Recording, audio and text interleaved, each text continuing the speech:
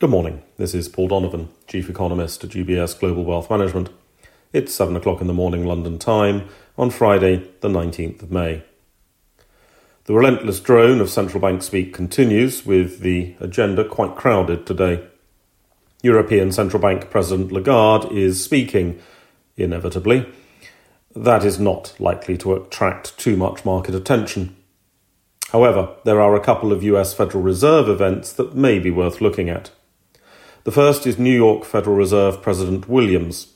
At a time when the Fed has a shocking lack of economic voices on its policy committee, now that former Fed Vice Chair Brainard has departed, Williams does represent a voice of economic sanity. Their comments may therefore be worth listening to.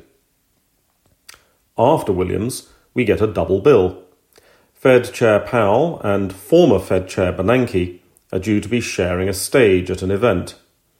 Sadly, this is not a Thunderdome scenario where two Fed chairs enter and only one may leave.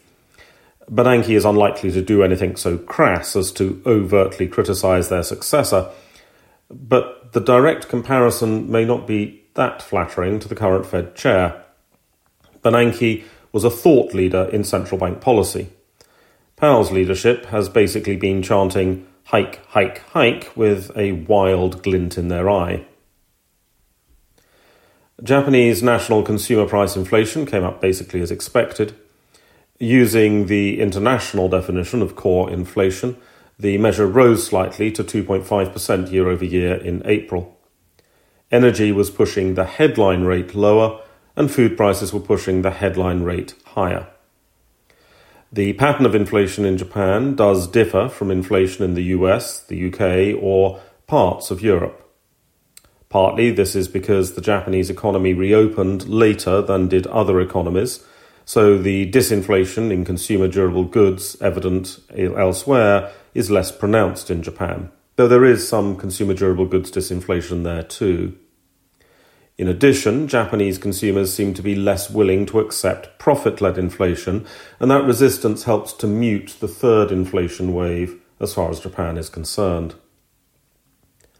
German producer price data for April was made messy by the revisions. Although the monthly increase was a bit more than the consensus expected, the yearly change was lower, and indeed, the yearly change was the lowest in 2 years. There is a lot of danger in taking the consensus estimate too seriously, however. This was the average of an extraordinarily wide range of seemingly random guesses from the economics profession. That's all for today. Have a good day.